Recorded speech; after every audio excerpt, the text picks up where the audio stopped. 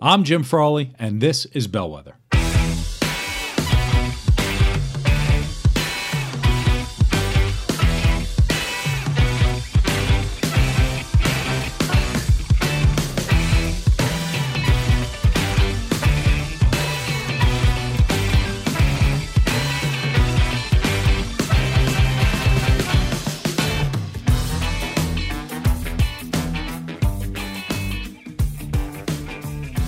Welcome to Bellwether. Thank you for joining this week. We're going to talk about soft words today. The soft words that every culture and organization and individual says we need to have, yet nobody actually wants it to manifest in a realistic way. And it's high time we did it. It's high time we chatted about it. I've talked a little bit about previously on the podcast psychological safety.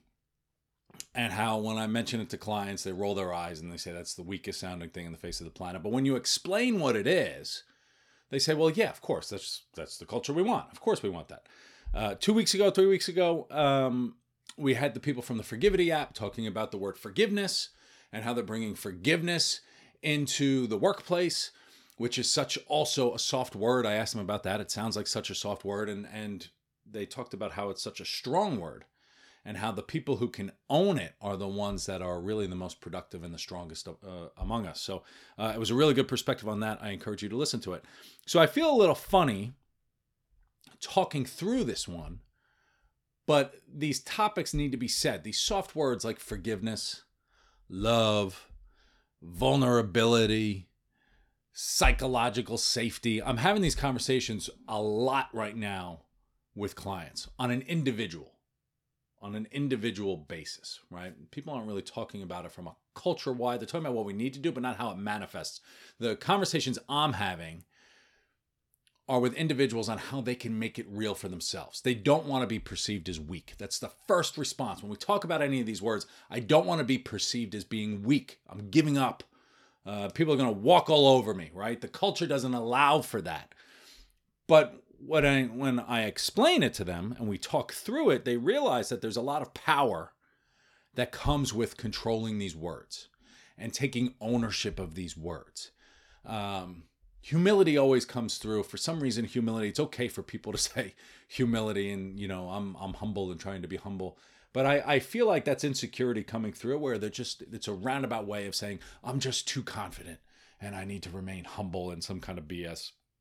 Whatever, trying to, it's like one of those humble brags about how amazing and confident you are, and you're just trying to temper yourself. So I don't really include humility in this, even though people say it. But the words, and the reason I'm talking to people about this, and when we talk about culture, we talk about an organization, we talk about how they want to foster these cultures that have and embrace these words. And I'm going to talk about why they're important and how to manifest it. But these individuals have to make it real. Okay, and that's one of the difficult micro things about organizational culture is, we talk about these philosophies that we want, and this is the culture that we want, and these are the values we have, and all of these things. But it has to manifest on a micro individual way, right? An individual has to make it real.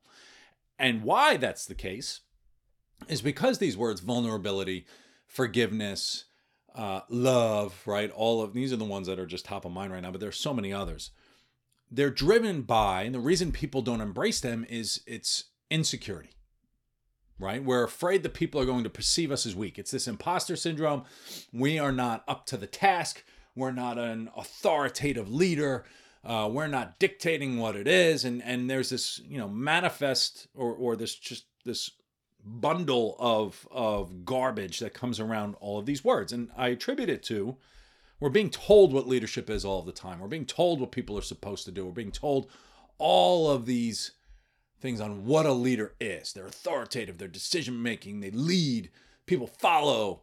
And that's not right. It's just not, it doesn't work. It just doesn't work. Now, these words, when I was talking to the Forgivity people, these words, I told them the story about when I was becoming a coach. And I was studying to be a coach at Columbia. And a great program, top-tiered individuals. And when I say top tier, like heads of HR and businesses at major brands, like these were people in from Brazil, Australia. Like it was legit. It was a legit group of people. And I was learning just as much from them as I was from the actual program. But the word love was being thrown around so much. And I come from finance. Okay. You don't use words like that. Like you use the F word in finance. That's it. Like you drop the F bomb to accentuate what you're trying to say. You dictate and everybody goes and does what they're supposed to do. So it was a little odd. I'm looking around like, people using these words. But I started to embrace it throughout the few weeks that I was in this, where it actually had real meaning. And what I had learned was, my interpretation of these words and the way I thought other people would interpret it was wrong, right? And it was amazing how productive the room was when people just matter-of-factly use these terms. Like it was, the love of each other and humankind and forgiveness and vulnerability and what does that actually mean? And when I think of leaders, the ones that I wish to emulate, the ones that I see are incredibly effective, the ones that impress me, the consistent theme isn't power. I don't see them as, I wouldn't describe them as powerful because they don't exude that crazy kind of, misinterpretation of power, right? The way we think about power. The thing that makes me admire good leaders, and these are the best leaders, they appear to be comfortable with themselves. They appear to be comfortable in their own shoes. And when we think about using these words, that's what we're talking about. They're secure in their decisions. They're secure in their abilities. They have challenges. They have problems, just like all of us. They recognize that nobody has their shit together at all. Like nobody's got it. And so if you have to lean into something, lean into yourself and your capability and what you're aware of and embracing the fact that you don't have it. You leverage the people around you. If there's something you don't have, somebody else does, and you partner with them to accomplish whatever it is that you need to do. Once you hit a certain level in an organization, and people don't tell you this, so I'll tell it to you, your expertise gets you up to a certain point. But once you hit a certain level, it's not about the expertise that you as an individual bring. It's the expertise that the people around you bring and that you can leverage. And it's what those people bring to the table. It's your cohort, that it's the people you can get to rally. And we do this by recognizing our own limitations and then pushing through it in a unique way. So when we think about vulnerability, love, and we'll talk about the culture stuff, why they're important, because there's this internal, external thing on you have to be secure enough with yourself to embrace those words and do those words and recognize what vulnerability is, what forgiveness actually is. But then there's also how do you drive that culture in other people and get them to see it and recognize it for the powerful self-control that it is. The powerful, you've explored yourself and you're comfortable with who you are. You're comfortable with being wrong. You're comfortable with all of these things because you recognize your own individual value. So when we think about the soft words of corporate culture, it starts at the top, comes all the way down. But how do you get people comfortable with embracing those types of words? So let's talk a little bit about why they're important. We spend in organizations crazy amount of dollars to bring in expertise. You are paying so much money to bring in these people who are supposed to be experts. We want them. We want their perspectives.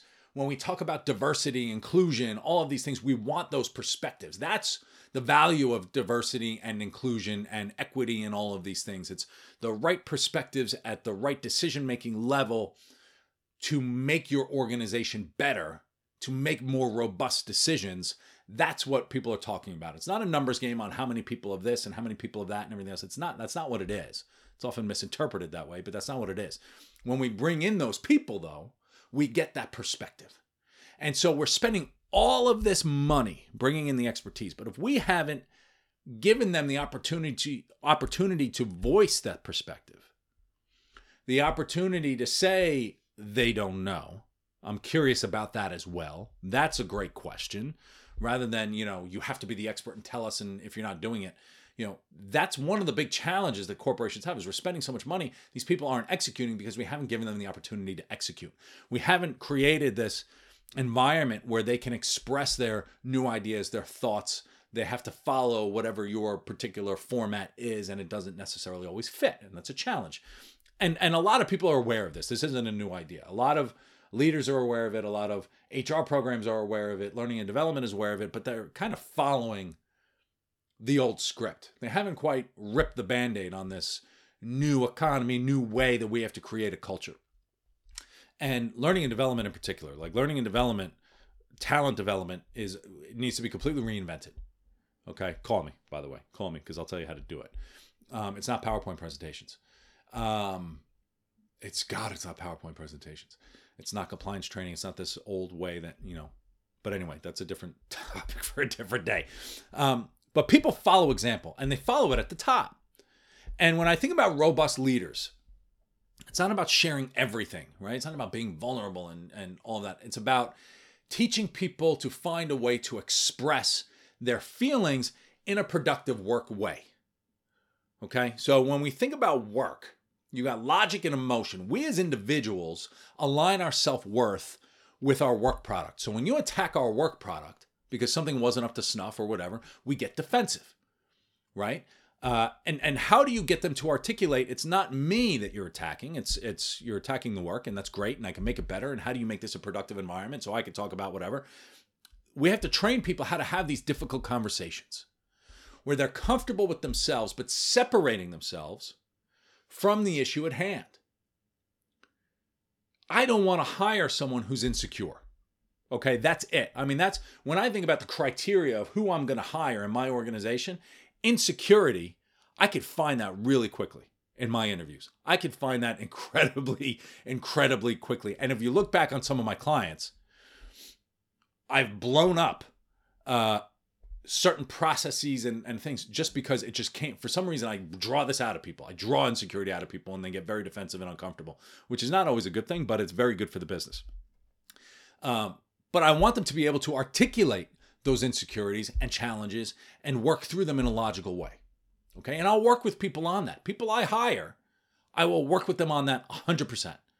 Right. Recognize it for what it is. Now, I'm not going to sit there and call them insecure and everything, but we know it. So a lot of organizations are trying to embrace this thing called radical transparency. We want everyone to be open to say all of these things, and that's good.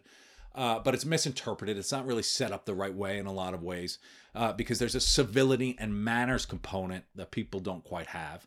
People promoting radical transparency are a little too blunt.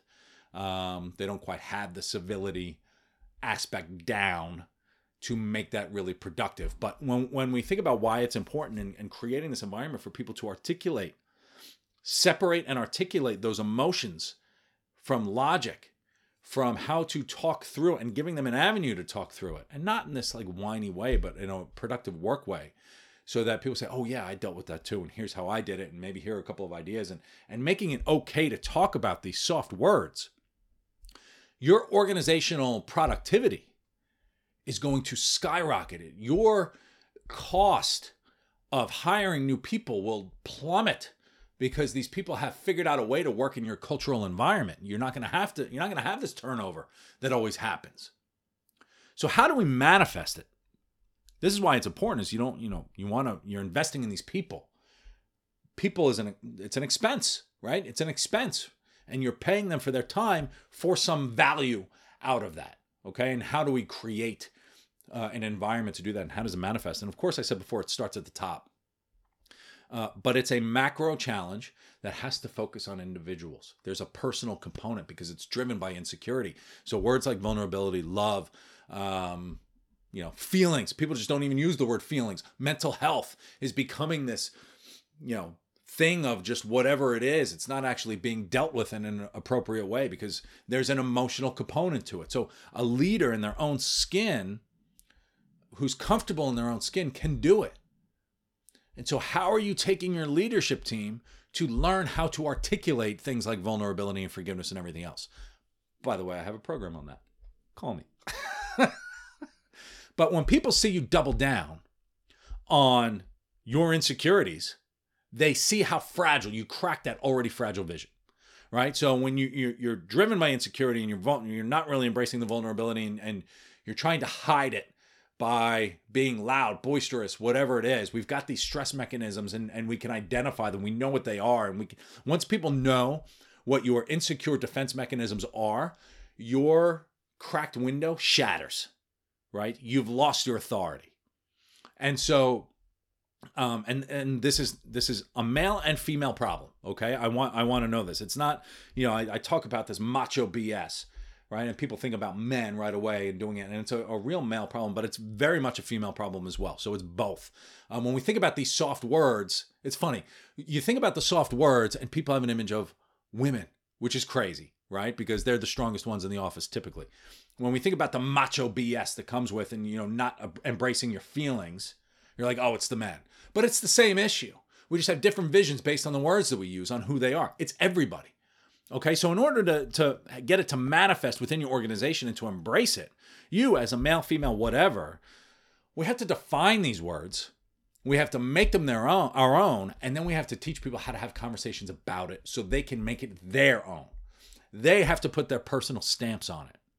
So vulnerability, we're defining it not about sharing your home problems from the weekend, but and all your weaknesses and everything else, but it's about being open to the idea that you may be wrong.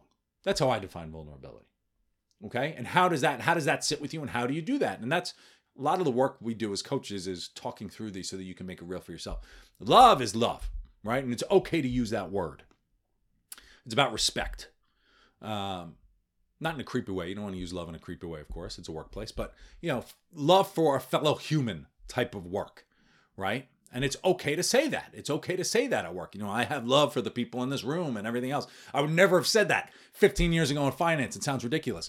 But when you say and you open up that door, there is a human connection that we're talking about. Forgiveness is power. Recognizing what you can control and taking control of it. Psychological safety, it's this major focus for organizations, defining what that is from an organization where people can talk and be open and give ideas without fear of repercussion or embarrassment or humiliation, whatever it is. That's the culture that you want when you understand what psychological safety really is. So in manifesting these, we have to take a little bit of risk as leaders, right? We have to test it out, and it's uncomfortable. And it's uncomfortable because we're dealing with our own insecurities. But the only way to do it is to practice it. The only way to get past it is to practice it so that you're comfortable with it. It's the same with public speaking. It's the same with anything else. So pick your word, vulnerability, love, whatever it is, and test it and see how it is. See how it goes. If you're leading a team, say you want to test it and have other people try it. You'll appreciate it. It'll pay dividends. So that's how your soft words will pay dividends if you start to embrace it. It takes a little bit of work. I encourage you to try it. Good luck. You want help on it? You need help on it? You want me to talk you through it? Give me a buzz. I love this stuff. It's a lot of fun. So good luck. Enjoy your week. And I'll see everyone out there soon. Thanks.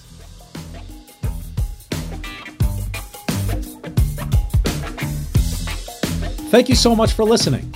Now do something for yourself. Bellwether is much more than just a podcast. Join us at bellwetherhub.com, where you can read riveting articles, view upcoming events, and connect with other interesting people. I look forward to seeing you out there soon.